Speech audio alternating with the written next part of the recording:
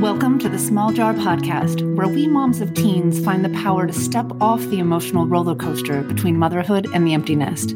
I'm your host, Jennifer Collins.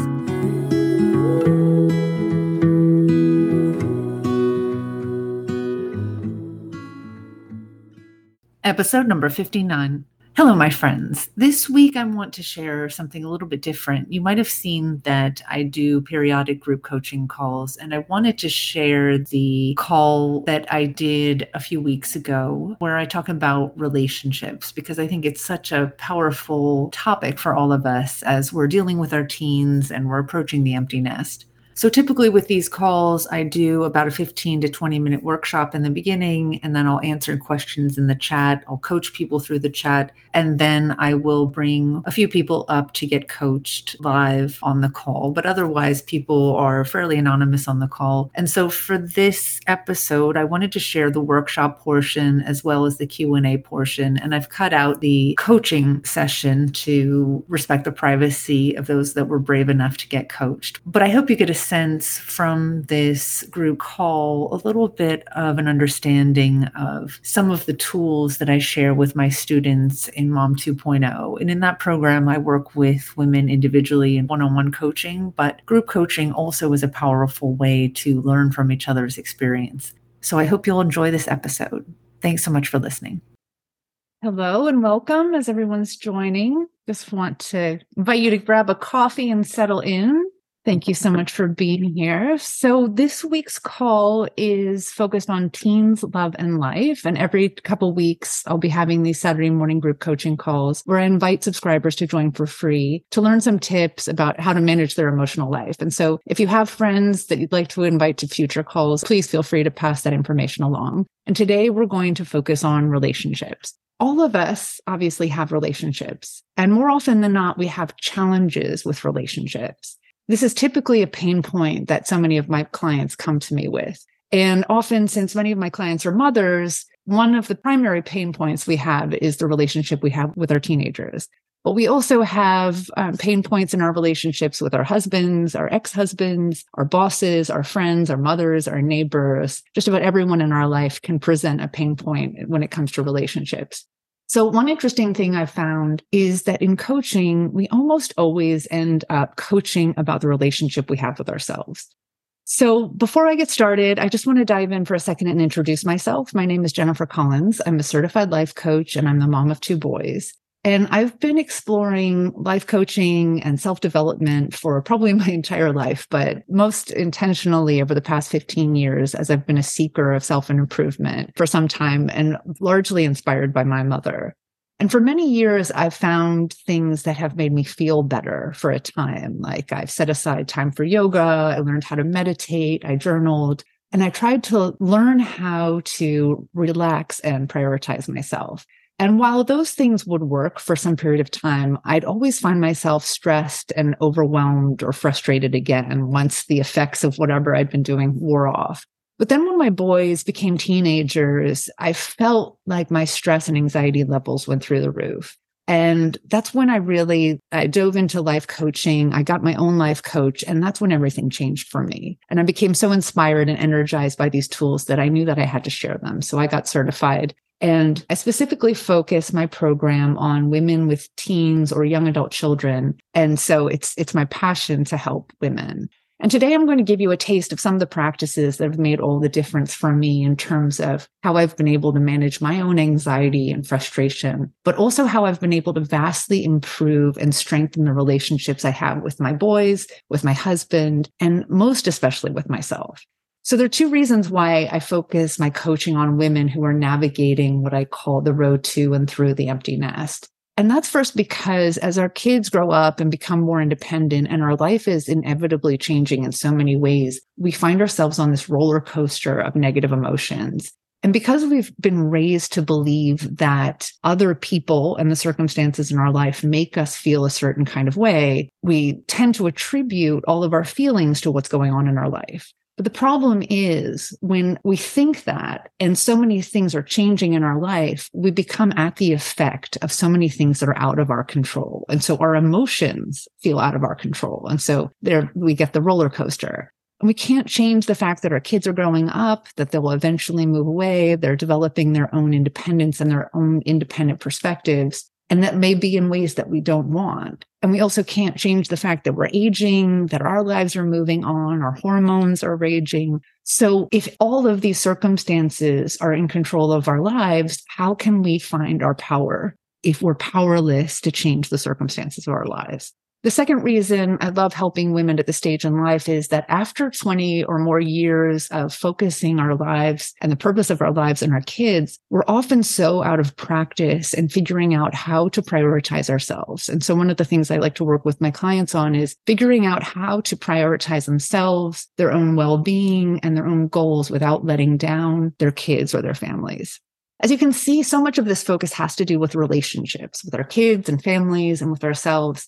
Maybe even the relationship we've had with our past self and with our future self. So there's so many different ways to explore relationships. And today I want to give you at least one skill to take away with you to begin to gain more awareness about your life and your relationships. And if you take in this one skill, this will vastly improve the relationships you have in your life. So just a few logistics. I posted a workbook in the chat. Feel free to download it. I'll touch on a few key aspects of the workbook, but I invite you to dive in further after the call. I'll also send it out by email. You should each have access to the chat. Feel free to type something in. Tell me where you're from just to make sure it's working. I want this to be interactive. So feel free to ask questions, answer questions, ask for help in the chat. I'd love to make sure that everyone gets what they need out of this call. I'm the only one who can see what you write in the chat. And I'm going to teach for about 15 minutes. And then I'd like to invite one or two of you to volunteer to come and get coached. And if that's something that you want to do, please feel free to raise your hand and I can bring you up on video and I can coach you.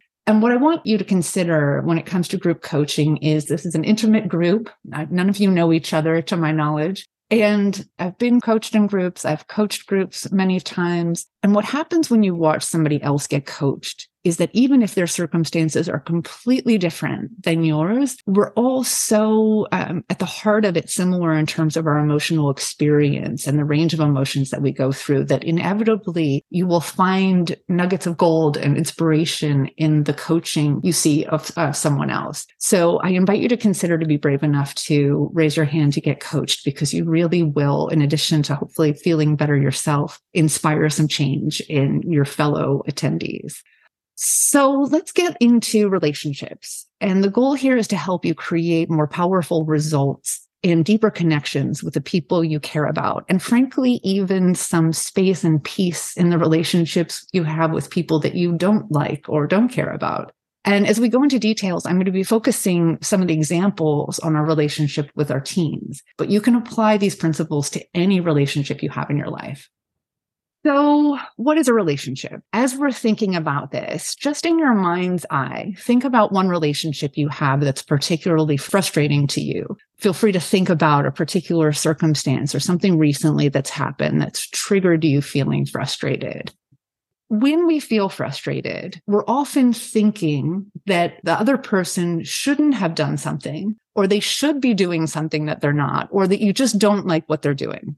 So think about if this resonates for you, and feel free in the chat to write in, what are the thoughts that come up for you when you're thinking about this other person? What shouldn't they have done? Or what do you not like them to do?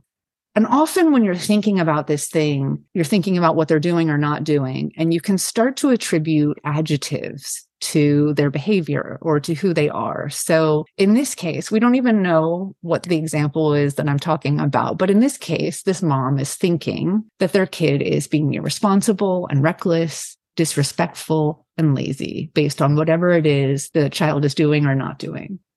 So when we think these things, disrespectful, lazy, you shouldn't have done that, you're irresponsible, I can't stand it when you do this, of course we feel frustrated, right? There's no other way that you would feel if you're thinking all these things. So I just want to normalize that this is a shared experience that we all have. When you observe somebody else doing something that you don't like, of course you feel frustrated.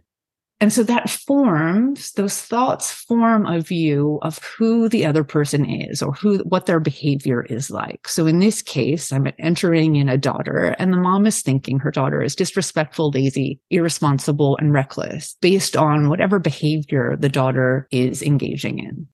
But guess what? The other person in the relationship, in this case, the daughter, has views about who we are based on our behavior. So let's just say this daughter thinks we're unreasonable, controlling, and mean as moms.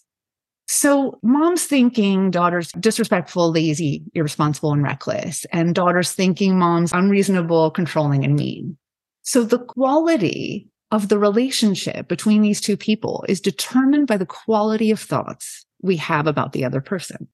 So in this case, the quality of the relationship, at least in this moment, is strained, is frustrating because of the thoughts these two people are having about each other. You can contrast that to someone in your life who you love, who you think is just fantastic. And the thoughts you have about that person are, that person is wonderful. They're so supportive. I love spending time with them. I love everything about them. And so you can see the quality of those thoughts create in our mind a relationship that is much more positive than the one we're observing now. So the relationship we have with someone is really just our thoughts about that other person. And it's typically based on the interaction of the perspectives of both people. You can almost think of it as the interaction between the thought bubbles of the two people in the relationship. And so here's how this works. If I, as a mom, am frustrated and angry because I'm thinking my daughter is disrespectful, lazy, and irresponsible, I'm frustrated. And so from that feeling, I'm likely to yell at her or nag her or try to get her to change, to be thinking about all of the ways I can fix her and get her to be less disrespectful and lazy and irresponsible. So daughter observes me yelling and nagging and trying to get her to change because I'm exhibiting those behaviors. I may not tell her that she's disrespectful and lazy, but I start talking to her in a way where she's observing my behavior as nagging and yelling. She sees this, and now she has her own thoughts about those behaviors, which in this case are, you're unreasonable, you're controlling, and you're mean. Now she feels frustrated based on her thoughts, and she reacts to those feelings by yelling and slamming doors. So now everybody's yelling, and there's no resolution.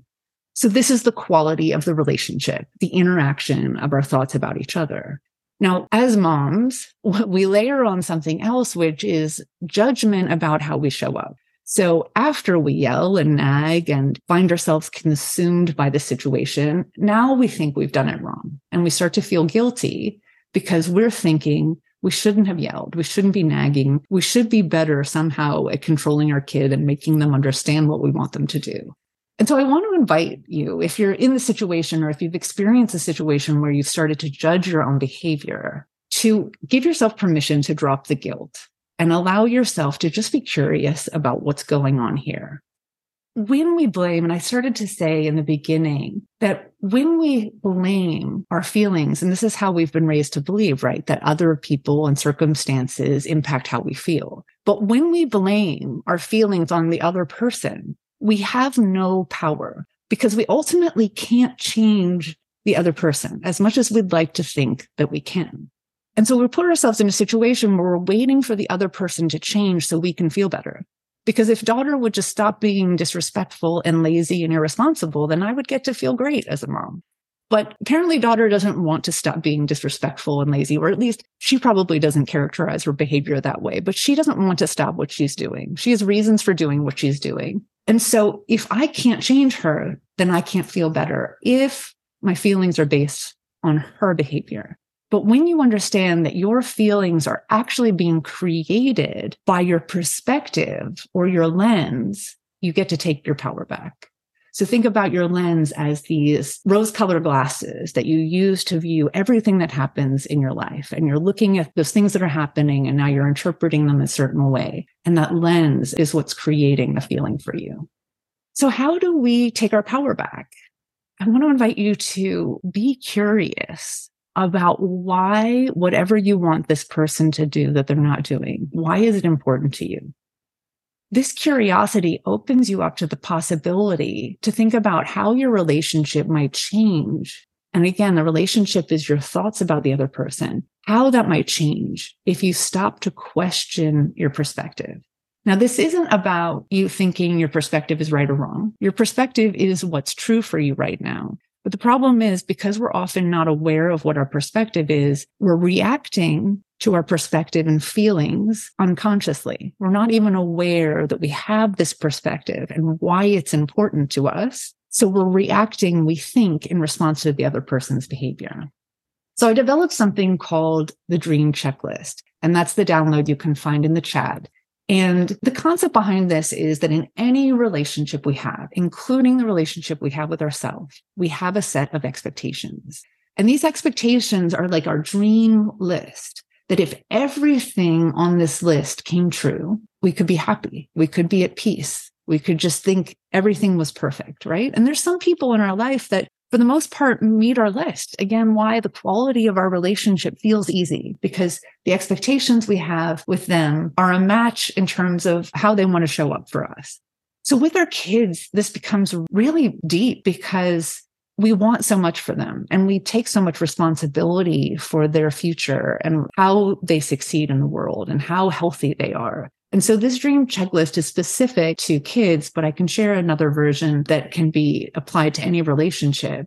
And so if you see the categories on this list, the dream checklist we have for our kids is very broad and deep. So it covers things like academics. How hard should they study? Where they should go to school, or what career they should pursue, internships, how they should get where they're going. It has to do with health and safety, the types of behaviors we want them to engage in or not engage in, drinking, alcohol, the types of social life and friends that they have, their love life, whether they should be in a relationship, having sex, how they should communicate with us, how they should communicate with others, their work ethic, their behavior, their identity. I mean, there are so many different categories here. So you can see, if you were to really write this list out for each child in your life, for each person in your life, you would start to realize that whether you realize it or not, you have these dreams for all of the people in your life. And what you're doing is you're constantly evaluating the other person's behavior based on this list subconsciously.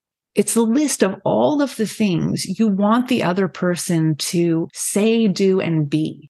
And the reality is, if they were to meet this dream checklist that you have of them, you would get to feel happy and at peace and less frustrated and anxious. And so you can see how we set ourselves up for failure, because even the people we love don't meet our expectations all the time. So understanding this checklist for yourself gives you an opportunity to take back all your power. But I want you to go back to the beginning of the presentation where we're looking at the bubbles that we each have. And just imagine that all of us are walking around with these bubbles over our heads. And the bubbles are like these little judgments that we have about each other. And we're constantly evaluating other people against our dream checklist. And even with complete strangers, think about it. You have a checklist for how strangers in public should act. They should be polite. They shouldn't yell at you. They shouldn't honk or tailgate you. And notice how you're judging people you don't even know based on your checklist, because when they don't behave the way you want them to behave, you start to get annoyed. So even with a stranger, you could say that you have a relationship with that person, because even though they're a stranger, your relationship is your thoughts you're having about them, that they're impolite. They shouldn't be doing what they're doing. And these thoughts create the feelings of annoyance and frustration that we have. So these thoughts, these bubbles, are our expectations for everyone in our life. It's what we want them to do, how we want them to act and treat us, the things they should say or not say.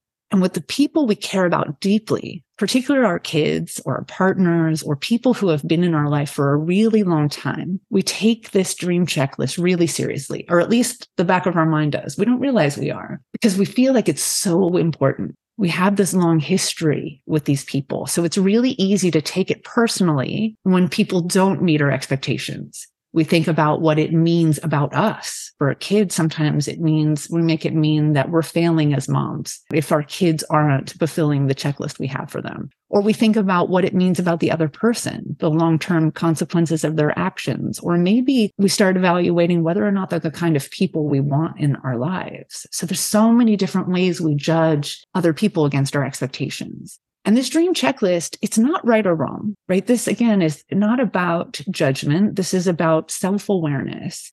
And this dream checklist didn't come from nowhere. It has been informed over time based on your values, the way you grew up, based on your religion or culture or the experiences you've had in your life, your education, your social circle. And all of this informs the lens through which you view other people.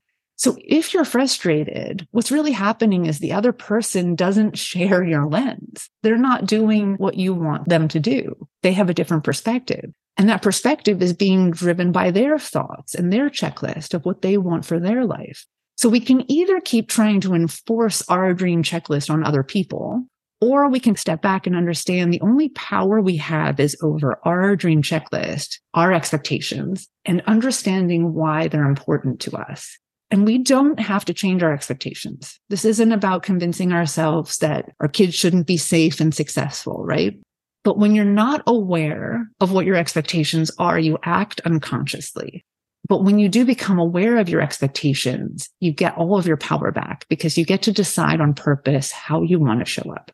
Okay, so at this point, I want to invite you to ask questions. If you'd like to get coached, please feel free to raise your hand. I would love to bring someone up to get coached on this. If you have a relationship in your life, or if you had a burning question that you would love to get coached on, and it's not this, I'm happy to coach you on that too.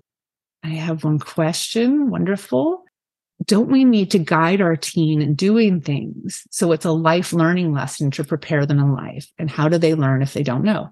Excellent question. Thank you so much. So again, this isn't about changing our expectations, right? So first you understand for yourself why it's important for your teen to do a certain thing. And I think because as you saw from the dream checklist, there's so many different things that we want for our child.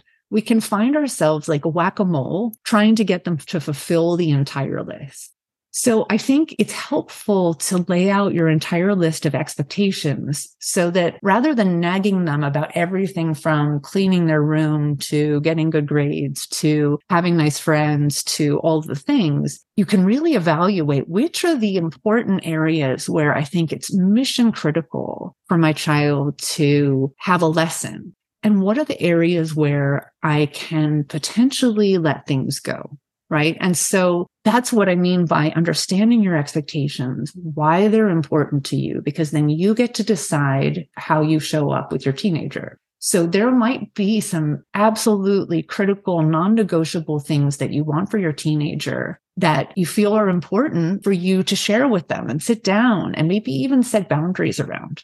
Like if they cross a certain line, there are going to be consequences because it's that important. But then there are other things that you might realize these are nice to have. These are more about me and what I want than they are about things that are going to have a long-term impact on my kid. And maybe I can learn to let that expectation go or fulfill that expectation in a different way. This is a great question. Okay. The idea of being friend versus parent. Such a great question. Think about when you're characterizing those two things for yourself. What do you think about and what it means to be a friend versus a parent?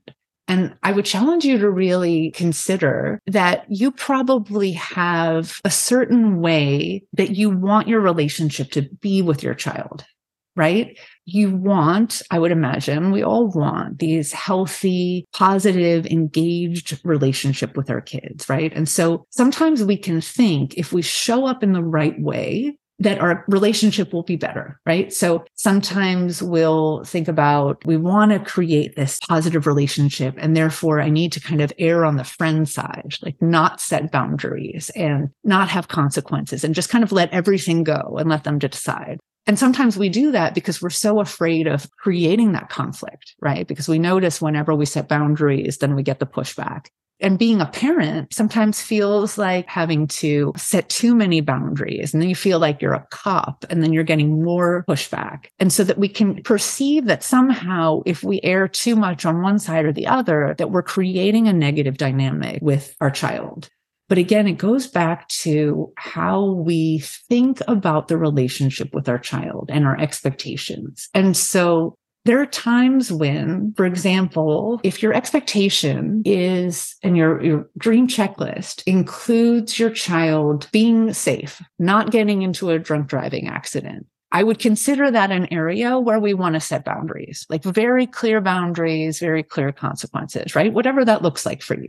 There are other situations where the kid's room's a mess and you feel like you're nagging them constantly to keep their room clean. That's a situation where you can ask yourself, do I need to set consequences around this? Or am I willing to let go and just like shut the door and let the kid have a messy room? Because it's clear that their expectations for their room are different than my expectations of the room. And in that case, you may not need to set any boundaries or consequences because it's an expectation that you have that you realize is more about you and how you want your house to look than it is about some long-term consequence for your child. And so rather than thinking about it as friend versus parent, I'd encourage you to think about it as how do you evaluate your dream checklist for your child and decide which are the areas that are so important that you want to approach your child in a constructive way, whether that be sitting down and having a collaborative conversation with them around how can we meet in the middle on this? How can we figure out a solution that works for both of us? Or maybe on the other end of the spectrum, this is something I'm willing to let go, or this is something that's so important, we're going to set rules around it and there'll be consequences if the rules are broken. So hopefully that answers your question. Okay, here's another great one. I'm curious about how to apply this when you're struggling to trust the person, the teen, the boss, the partner that you're in a relationship with. That's like my basic foundation for my dream checklist, that we start with a foundation of trust. I feel like taking my power back means that they need to earn my trust back before we can even have a relationship, but they need to want the relationship and want my trust. So it feels like a mutual power. Does that make sense? Okay. So trust is a feeling that you have based on your thoughts about another person. You can decide at any point to trust somebody. And so when you think about what it takes to earn your trust back, it means you're looking for someone to behave in a certain way so that you can believe that you can trust them. Right. And you don't have to trust anybody. You don't have to give that to anyone. Right. But you can always decide to trust someone. And again, it goes back to boundaries. I can trust you. And if you break my trust, that's a boundary that's not acceptable to me. Here are the consequences. And maybe the consequence is walking away from the relationship. Maybe with a teen, the consequence is you're grounded. Right. And so that's why boundaries they're so powerful. And we think they're about rules and consequences, but they're actually a way to protect ourselves, right? Because then we know exactly how we're going to show up in situations where things go totally against what we want them to go, right? So, for example, if you're in a relationship with a partner who you trust and expect to be faithful, and they break that trust, that's a boundary they've crossed. So your thought is that you can no longer trust them, right? Your thought is they've broken a boundary and now you're feeling distrust. And now you get to decide how you want to show up. This is all about your power, right? We can't control the other person. If they're going to be unfaithful to us, we have no control over that other than saying to them, I'd love for you to be faithful. This is a relationship where I'm expecting both of us to be faithful. And if you're not, that's a boundary that's crossed. And this is how I show up after I've learned that you've lost my trust. And in other relationships with a teenager where you're not going to walk away from them, but there are situations where they might erode your trust because you observe their behavior and you're thinking that's behavior that's against the rules and I'm not trusting you. However, if you have a clear boundary and consequence in place, then you get to respond in a way that's not reactive because you can clearly say the trust was broken and here are the consequences, and hope that over time there's learning involved on the teen's part. And so again, think about trust as something that's entirely in your control, right? The other person's behavior is not, but you get to decide whether to trust them or not. Thank you all for your incredible questions. I'm happy to stay on for a few minutes if anyone has any other questions or follow up, but I invite you to tell people about these calls. So please feel free to pass it along. I also have a one-on-one coaching program. It's a 10-week program where I do kind of exactly what I did with Gwendolyn on a one-on-one basis, but I have teaching materials that we go through every week that takes you through this process of self-coaching so that you can really do this, what I'm doing with you, for yourself. so that you're able to take your power back in a way that's something that you're not relying on a coach or a therapist to go through with you. And it applies to every aspect of your life, not only your relationships, but as we've talked about with Gwendolyn, your relationship with yourself, your relationship with who you want to be, what you want to create, and how you learn to create that relationship without letting go of the people that you love, and what that even means to let go. Thank you so much for being here on this call. I am very, very grateful to you. Gwendolyn, thank you again for stepping up to be coached, and I will see you all very soon. If you enjoyed this podcast, please leave a review and check out our coaching program, Mom 2.0, at www.thesmalljar.com. You have more power than you think, my friend.